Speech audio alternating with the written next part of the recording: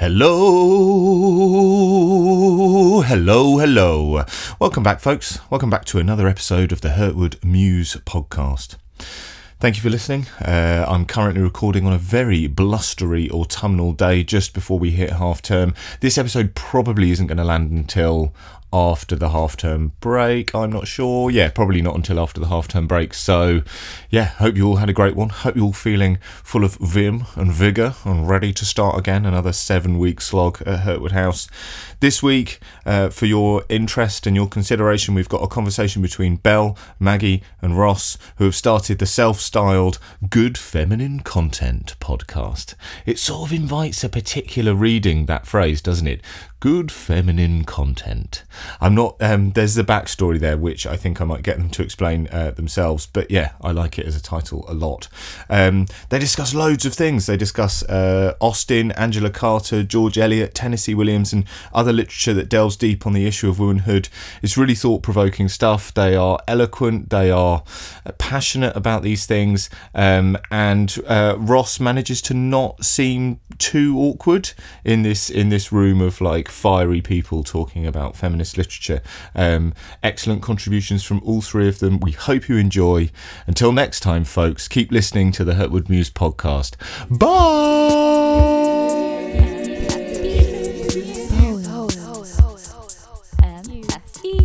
Muse photography. MSE Muse article. MSE Muse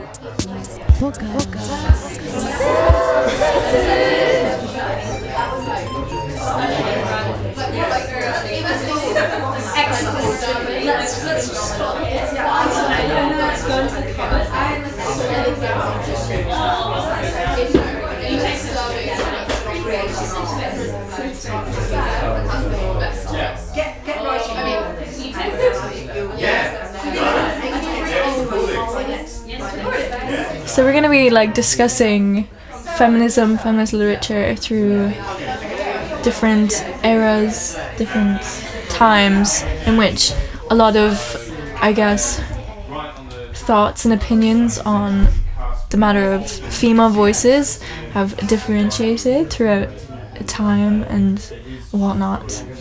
So I think it's just a very casual discussion, I guess.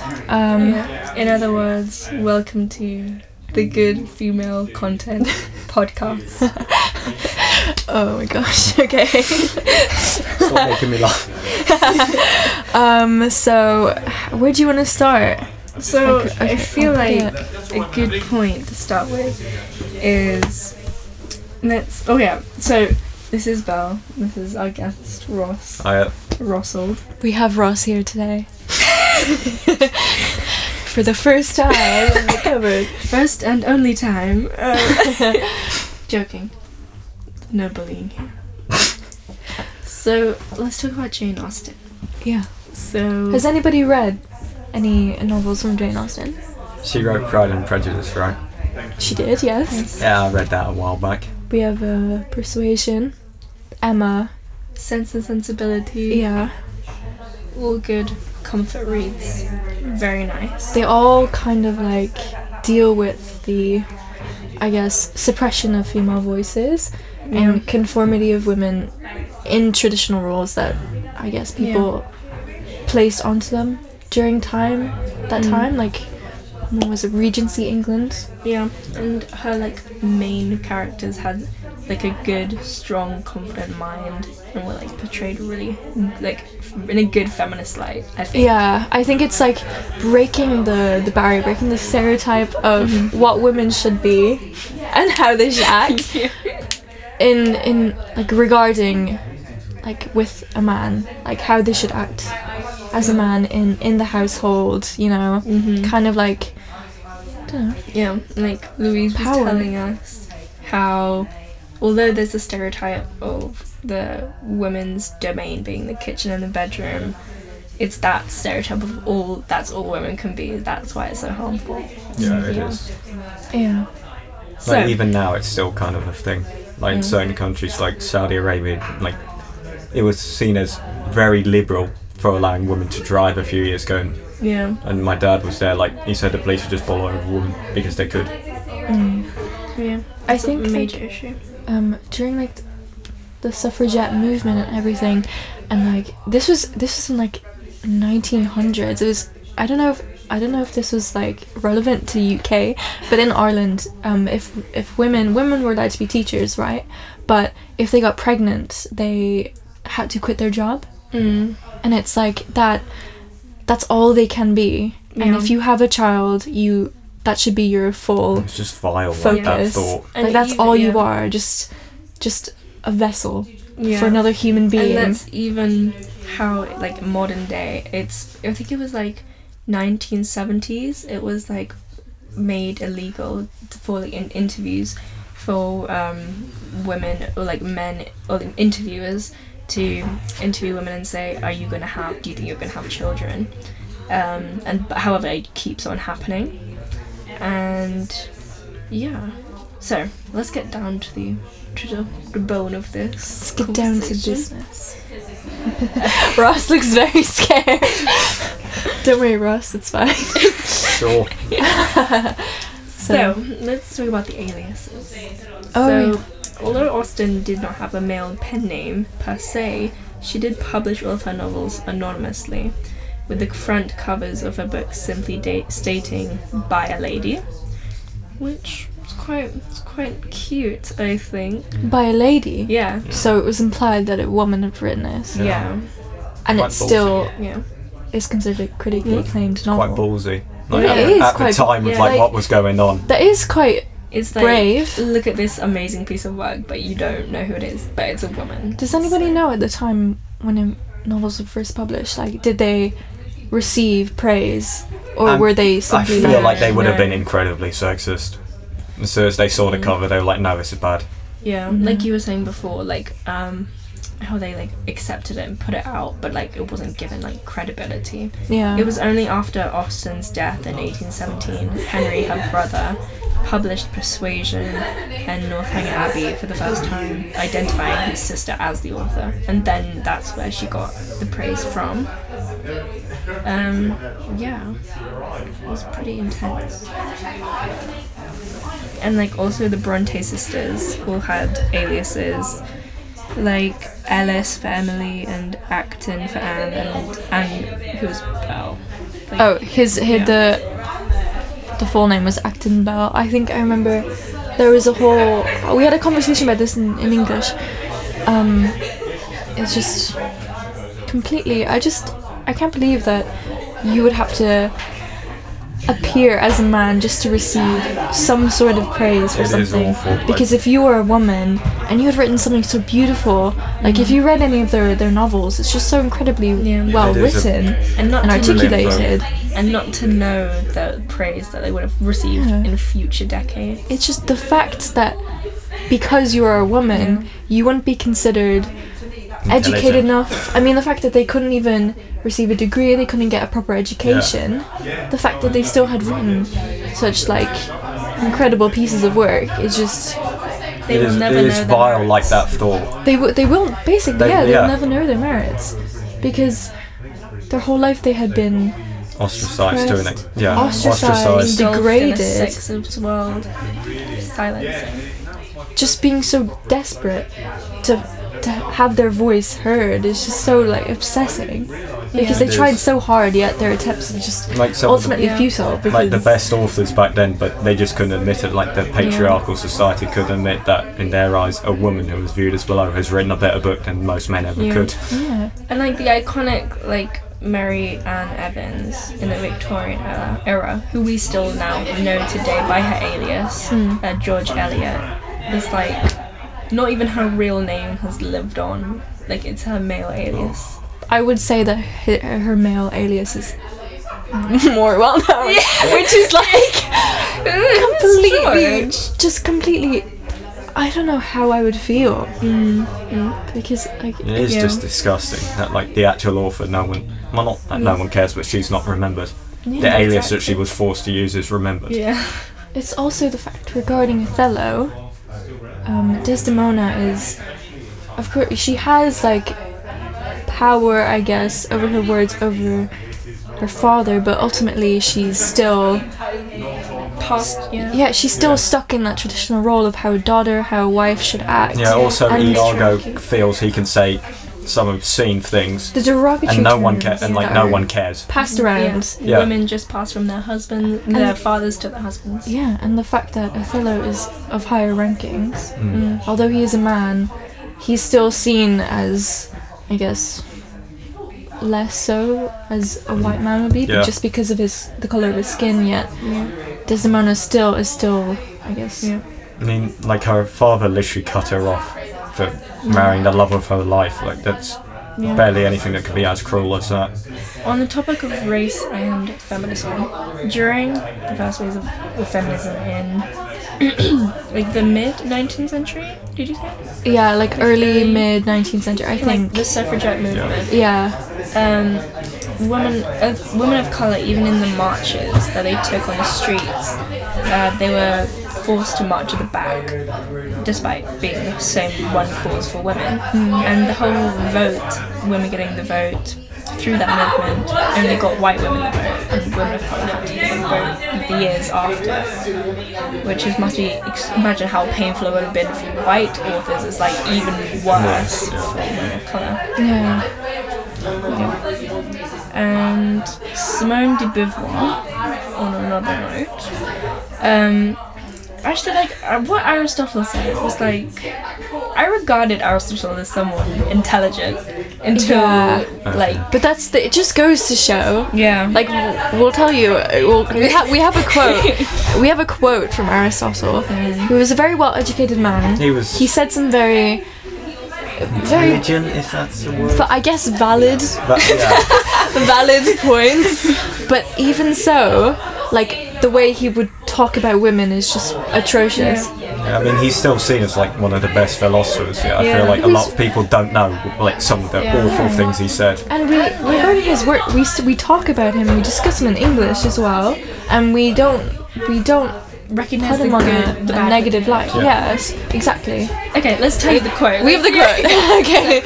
So he said we should regard women's nature as suffering from natural defectiveness, which de Beauvoir notes in her book The Second Sex. And in relation to St. Thomas's words, the female is female by virtue of a certain lack of qualities, to like link, and decreed that women was considered to be an incomplete man and an incidental being. And this relates to the Genesis story, which symbolizes like when Eve appears as if drawn from Adam's supernumerary bone. Taken from his rib. Yeah. So it's like even when people look to religion as their faith, who women like are born into religion and believe the Genesis story, and even that is telling them they're not Just their, indoctrination from day one. Exactly. They're not their own person. It's the fact that people, and even now in modern times, some people still view women as an extension of a man, and that they can't be a whole being themselves if they don't have a husband, a boyfriend, even their father, or any male figure in their life. And even if that male figure is absent, that like seems like an excuse if they're like sexually active. They're like, She didn't have a father. I've heard that too many times, and Yeah. I'd probably There's- like to think. Yeah, exactly. And okay, just to end off with more from de Beauvoir's book, because it's like really interesting when I read it. So she talks about how man thinks himself without women. Woman does not think of herself without man, like Ross was talking about indoctrination. So women are like grown up to think that they need a man. To which Simone de Beauvoir analytically states, and she is nothing other than what the man decides. Men see themselves above women in society, therefore anyone who went against those values were cut out to ensure their standing of dominion. So it's again like if you, it's mentioned in Othello as well, and in Streetcar, like when women act out of place of their stereotype given by men, they're met with like complete anger and like they need to be put in their place basically. That's the way when Stanley beats his wife. He's like, I'm putting her in her place. I'm not sure if that's the exact quote, but he justifies it as that. Yeah, exactly. And it's also like the fact that Stanley receives no... Real objection. Yeah, he's just allowed to do what he does No because he retribution. justifies it because of his gender, Yeah. because that's his stereotypical role The man within the household. Yeah. And then Stella just has to idly sit there and accept just accept it. and take every single blow. Also with Blanche as well. However, like Stella's like really going like through and doesn't do anything to win the game of life for her, I would say. It's just the depiction of women has always just been so. Vile. Yeah, the fact that so many have just had to sit there and take every single blow, every single comment taken towards them. I feel as though if you talk to any woman, they will tell you an experience that they had It is a regarding horrible that. thing when you like ask them that. Like I remember we did it in history. I'm not going to say the person's name, but we got into politics. It was like catcalling. The girl next to us was like, "Yeah, I've been catcalled loads of times." I was like, "What?" Yeah. Same. At like 17, you're like, "What?" Yeah, even before that, when I was 14, I was getting catcalled. Jeez. Yeah. Like, It's just. I feel like Just I don't know, from like a male perspective, a lot of men just don't want to be awful, but just either aren't aware or don't care. Like it is a problem in society. It's Like- it's an innate justification. Yeah. There's this boys will be boys. Yeah. That whole- that is yes. a bad phrase. that phrase infuriates me It's like, because Boys will be. It's an excuse for like flat out anything awful you can do. Is all boys will be boys. it's just implying that It's nobody's okay. going to change and nothing is going to change, and you just have to accept the fact that everything will stay the same. Like in Carter's book, like I'm gonna wrap this up quick, but like I'm gonna say, Yeah. in Carter's book, the Bloody Chamber, she tries to like tear down archetypes of stereotypes of the genders. However, critics have like told her like you've actually like amplified it, because she's taken two extremes of male sexuality, like one being the Marquis, who's seen as this like dangerous and thrilling guy who basically has loads of young wives who are virgins, and Like the then classic kind of macho, I've got all Yeah. the girls kind of guy. who like only is interested in virgins and then just, like kills them, and like so there's like that thrilling like dangerous aspect compared to the hero, what Carter describes to us as the hero, which is John Eves, who's a blind pianist who almost seems asexual and wants to help the nameless heroine. But by doing that, she's like picturing like she's basically saying there's no sexual dimension to a good relationship, which of course is like really narrow view. But however, stating how like she's only showing a dichotomy, like it's a sliding scale. There's more like she's just showing how bad it is and highlighting how bad and impactful the stereotypes can be. I feel like we should wrap this up soon. Yeah, let's go. But like, you're completely correct. You're It's right, just, anyway, just yeah. What should we say to wrap this up? You know, because we We're might continuing next continue, week. because there obviously there are so many things that you can say. Yeah. And there's so many things to discuss, and I feel like you can't just compact it into one quick discussion. I feel This was like a little taste of you guys. Yeah. so. I think, you know, it's best to look at how women's voices have transcended through how they've been able to, well, I don't know. I don't think appears the right word, but start to become more mainstream Yeah. been and recognised. accepted. Yeah, recognize it. Yeah. Like feminist Accepted. literature has always been there. It's just now it's receiving praise through the liberal. Now it's receiving the right praise. Yeah. Even in like the early 1700s, like it wasn't even considered feminism. It was just women portraying a female voice. Yeah. It's kind of like then- the yellow wallpaper, like the way John treats his wife. She's like, "Oh, he does love me." I'm like, oh, calling someone, "Oh, little girls," like she's just had a kid. Yeah. Like it's bad when you call like a child it. It's a bit, Yeah. and now like a grown adult is just like, oh, yeah. he treats her like a child. Feminist literature has always been around, even in Jane's household, where there would be reading circles and they would discuss her novel, even though they knew she couldn't publish it. So yeah, Okay, well, welcome. Thank you for this very listening. enlightening conversation, Yeah. guys. Great conversation. Yeah. Thank you for having me on. Thank No you problem, for listening Ross. to the Good Feminine Content Podcast. Thank you for listening. Dun dun. Women empowerment, guys.